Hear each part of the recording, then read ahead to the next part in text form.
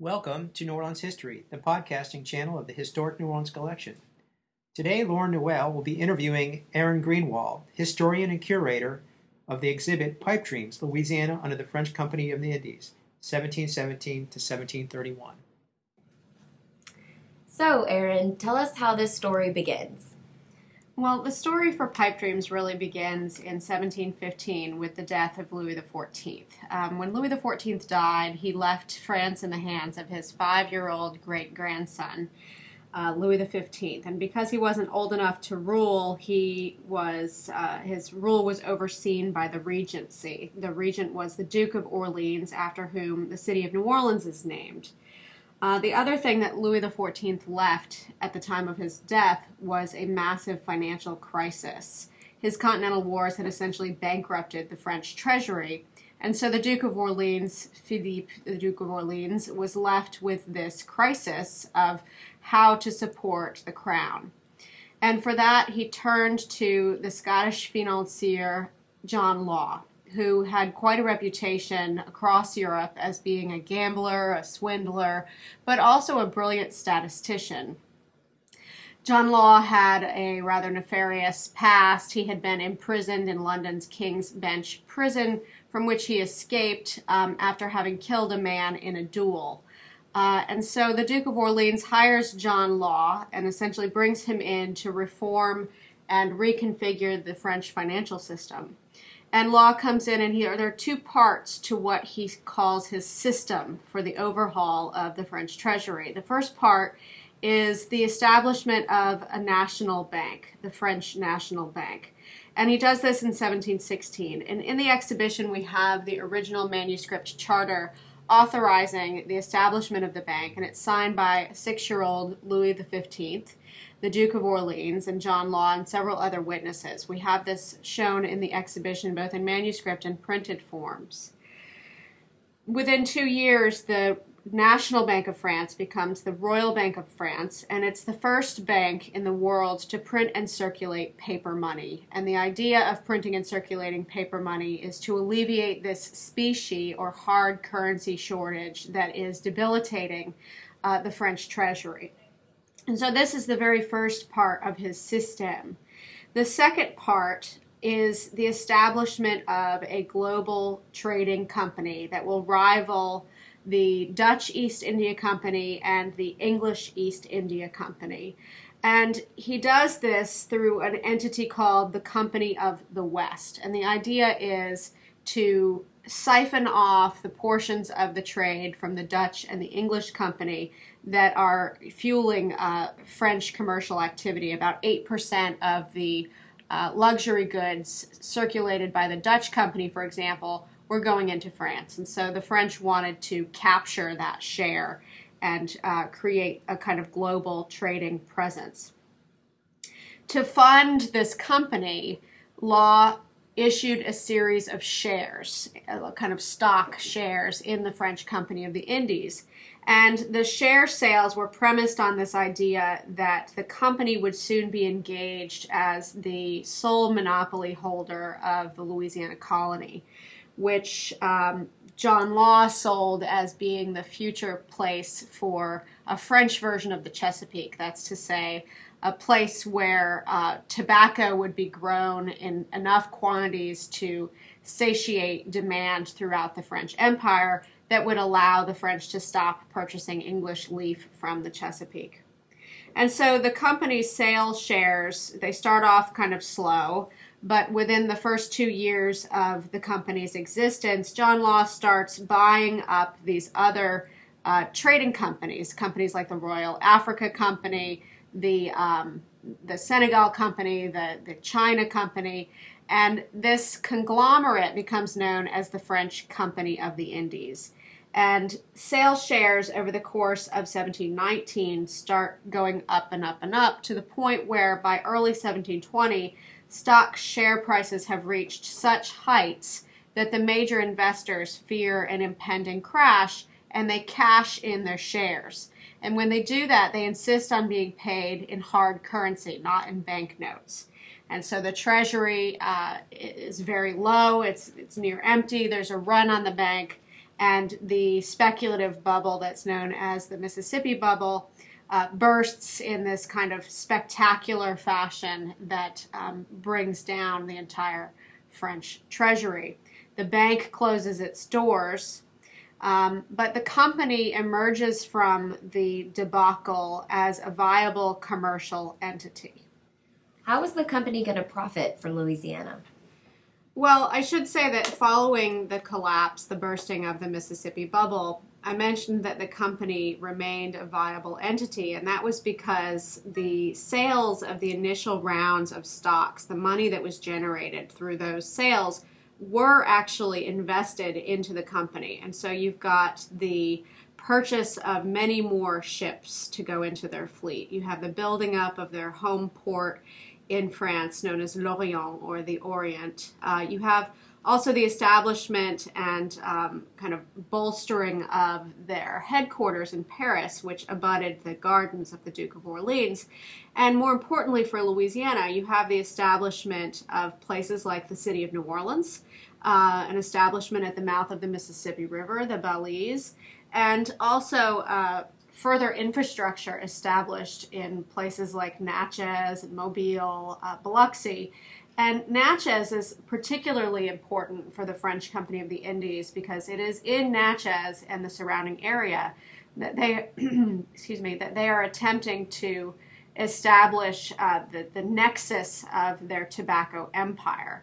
And I should say that prior to the bubble's collapse, there's really no tobacco plantations that are present in Louisiana, but after the company reemerges following the collapse of the bubble, there is this concerted effort to establish plantation agriculture there. And one way that they do this is through creating a support system in Natchez, drying facilities, processing facilities for the tobacco leaf.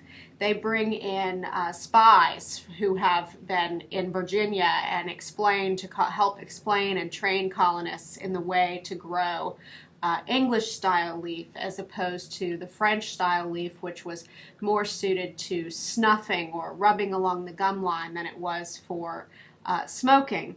They bring in smuggled Virginia leaf seeds. They're doing all of these things in an attempt to prime the colony to become this site of tobacco cultivation. And that includes bringing in large numbers of African slaves. Between 1719, when the first slave ship arrives in Louisiana, and 1731, when the company pulls out of the colony, approximately 6,800 Africans board ships along the African coast, particularly from Senegambia. And from there, they leave for Louisiana, where the intent is they will become laborers in this tobacco empire.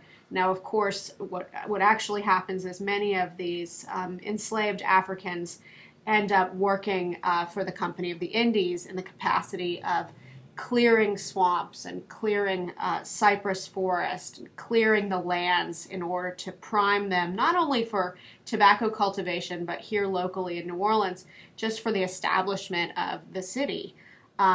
And you have African slaves who are working along the colony's numerous waterways. So they're engaged in all of these different areas of building up the colony in an effort to make it profitable to the company. Of course, at the same time, you have widespread immigration from both French ports and also from places like the Rhineland. The company engages in this kind of widespread propaganda campaign depicting Louisiana as the land of milk and honey. This is a marketing ploy that has been used in the Americas for a couple hundred years, trying to get people to come believing that there's mineral wealth, that there's gold, there's silver, there's lead, there's copper, what have you, when in fact there was very little here upon which people could make quick and easy money. How did the company's presence in Louisiana affect the colony? Well, as I've already mentioned, there is this influx of capital that didn't exist prior to the company's monopoly. I mean, really, you had about 400 colonists in the colony total prior to 1717, and that's from the Gulf Coast all the way up to the Illinois country. And by the end of the company period, you're talking about several thousand people inhabiting the colony. So that's one way that the company's presence really changed the face of Louisiana. The other way is that they come in fully armed with a whole host of trade goods, because the second component of trying to establish a plantation agriculture system is the acquisition of land. And during the company period, and really throughout the French colonial period, Native Americans outnumber the Europeans and the Africans in the colony by more than 14-1. And so when you're trying to establish plantation agriculture, you really need land. And if you need land in an area that's inhabited by Indians who far outnumber you, you have to make sure that you are establishing the types of relationships with your neighbors, for lack of a better word, that allow you to spread out, basically. And so the company is engaged in this Indian trade, and we focus on the Indian trade in the exhibition by displaying a whole host of objects that kind of undergirded the company-Indian relationship during this period. So Indians would bring to the company very often deer skins, provisions, and things of that nature. In exchange, the company would provide the various native groups with things like glass trade beads. And it's interesting to note that these glass trade beads are coming from Venice. These are kind of the Murano glass beads that people might be familiar with today. They were essential items in the Indian trade. They were used both as bartering objects, but also as decorative objects, especially the smaller beads. Seed beads were used to embellish clothing and whatnot. Other items that were very popular in the Indian trade were brass kettles, metal pots that had a longer lifespan than the traditional earthenware pots that Native Americans were using prior to contact. Muskets, musket balls, all sorts of items, bells, trading shirts, hats trimmed with fake gold or silver braid. So all of these items were kind of flowing into and throughout the colony in an effort to maintain neutral, peaceful relationships with many of the Indian groups and with others, such as the Choctaw and the Tunica, to in fact create these kind of alliances between the Europeans and their Indian neighbors. So in the present day, Virginia is still associated with tobacco cultivation and production. Why can't the same be said for Louisiana? Well, despite the company's best efforts, and they literally poured millions of livres, millions into the colony in trying to start up this tobacco empire.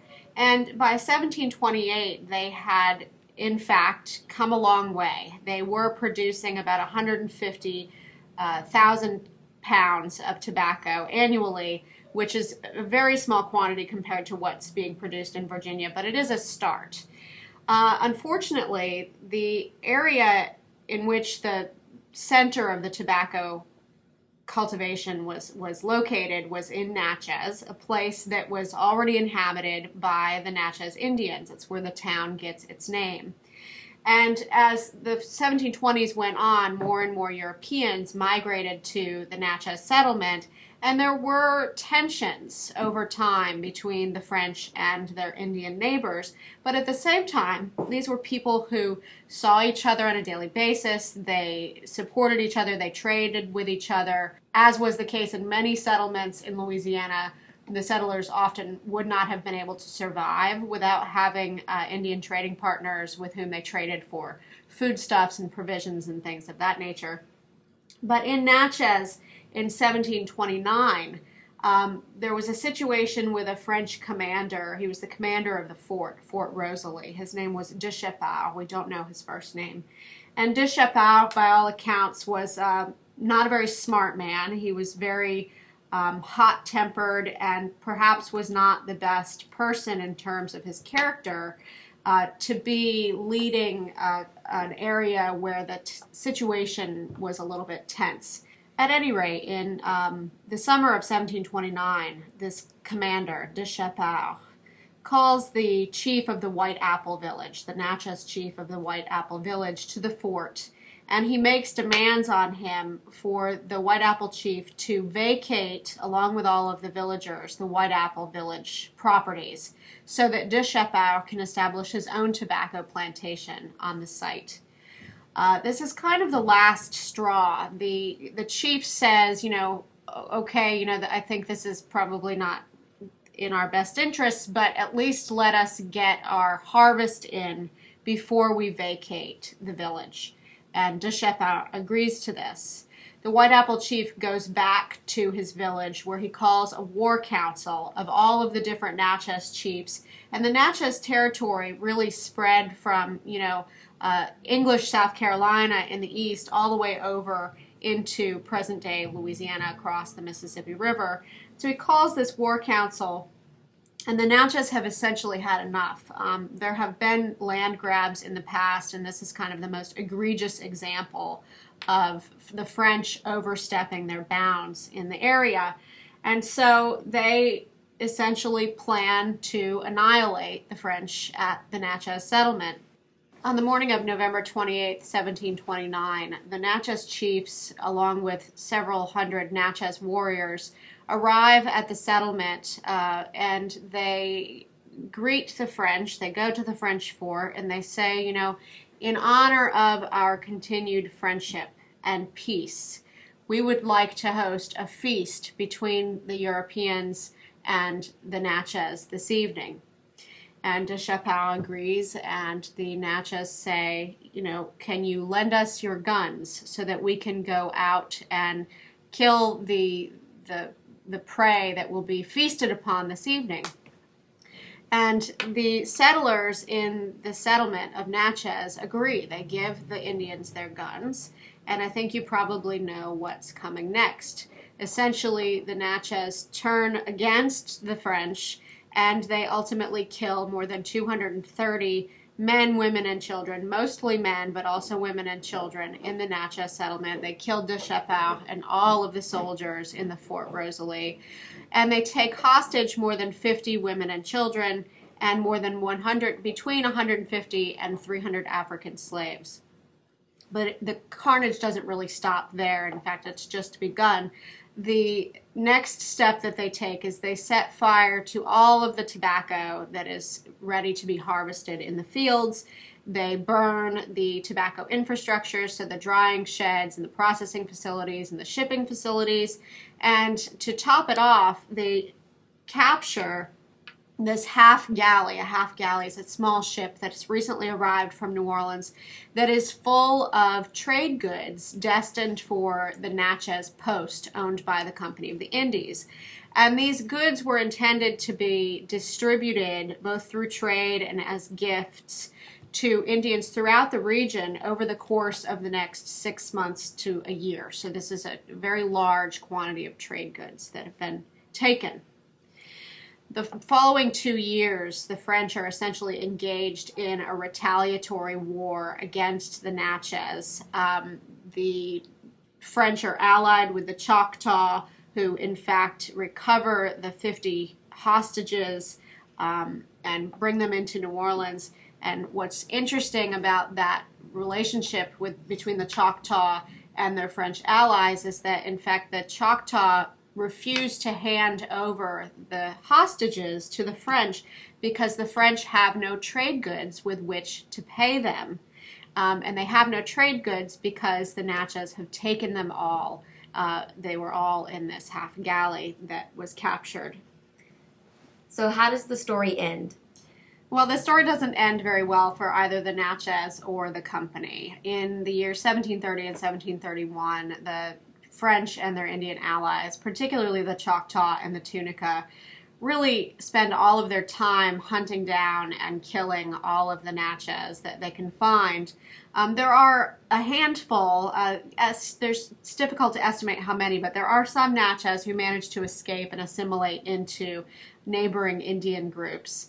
And there's between 500 and 600 Natchez, mostly women, who are captured by the French and their Indian allies and imprisoned. And they're brought to New Orleans, where they're held in the jail, which was located on the site that now hosts the Cabildo. Unfortunately, many of those who were enslaved, many of those who were jailed end up dying before they are shipped to Saint-Domingue and sold as slaves for the profit of the Company of the Indies. For the company, it's really such a huge financial loss. Everything that was destroyed, that represented much of their investment in the colony. And the company decides ultimately in January of 1731 to relinquish its hold, relinquish its monopoly on the Louisiana Company, and retrocede the colony to the king, who Louis XV is now of age and fully into his own right. Well, that is a fascinating story. So what are some things visitors will see in the exhibition?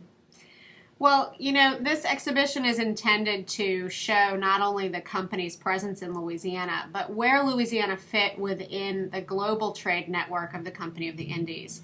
And so we have a lot of items that relate to the trade on a global level. We have, for example, a dress made of the finest Indian in this context, Indian Ocean Indian, finest Indian muslin that you've ever seen, that's got very beautiful hand embroidered leaves all over it. And it's, interesting to think about this dress. This is a dress made of Indian cotton that would have been worn anywhere in the tropical French colonial world. So it could have been worn in India, the Caribbean, or Louisiana, and there are other objects like that as well.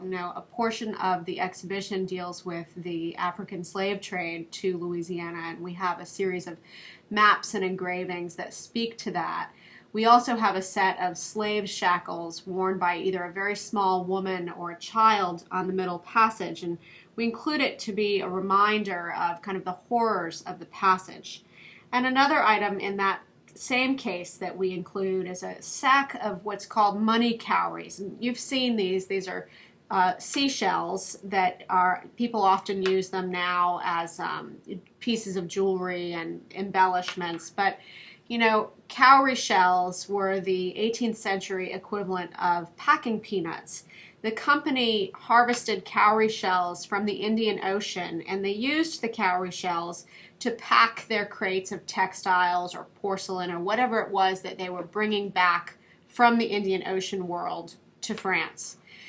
So they got them at a very low cost. And then they would unload ships in France and load these cowrie shells that had been used essentially as packing materials or as ballast into the holds of ships that were bound for Africa.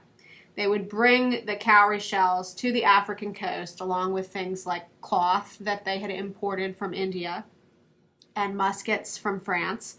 And they would literally trade things like cowrie shells for human beings, because in Africa, cowrie shells were used as a money. That's why they're called money cowries.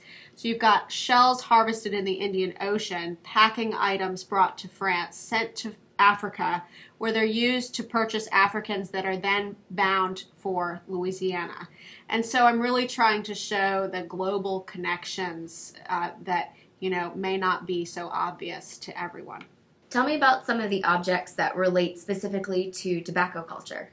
Sure. Well, in the exhibition, we've included objects that speak to tobacco culture, not only in Louisiana, but also in Europe.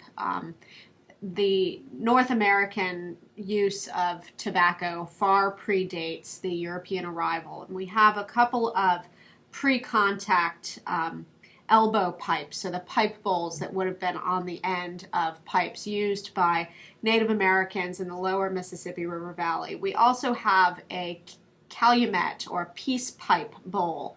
The calumet was essential in conducting trade and diplomatic and military relations between the Europeans and the French.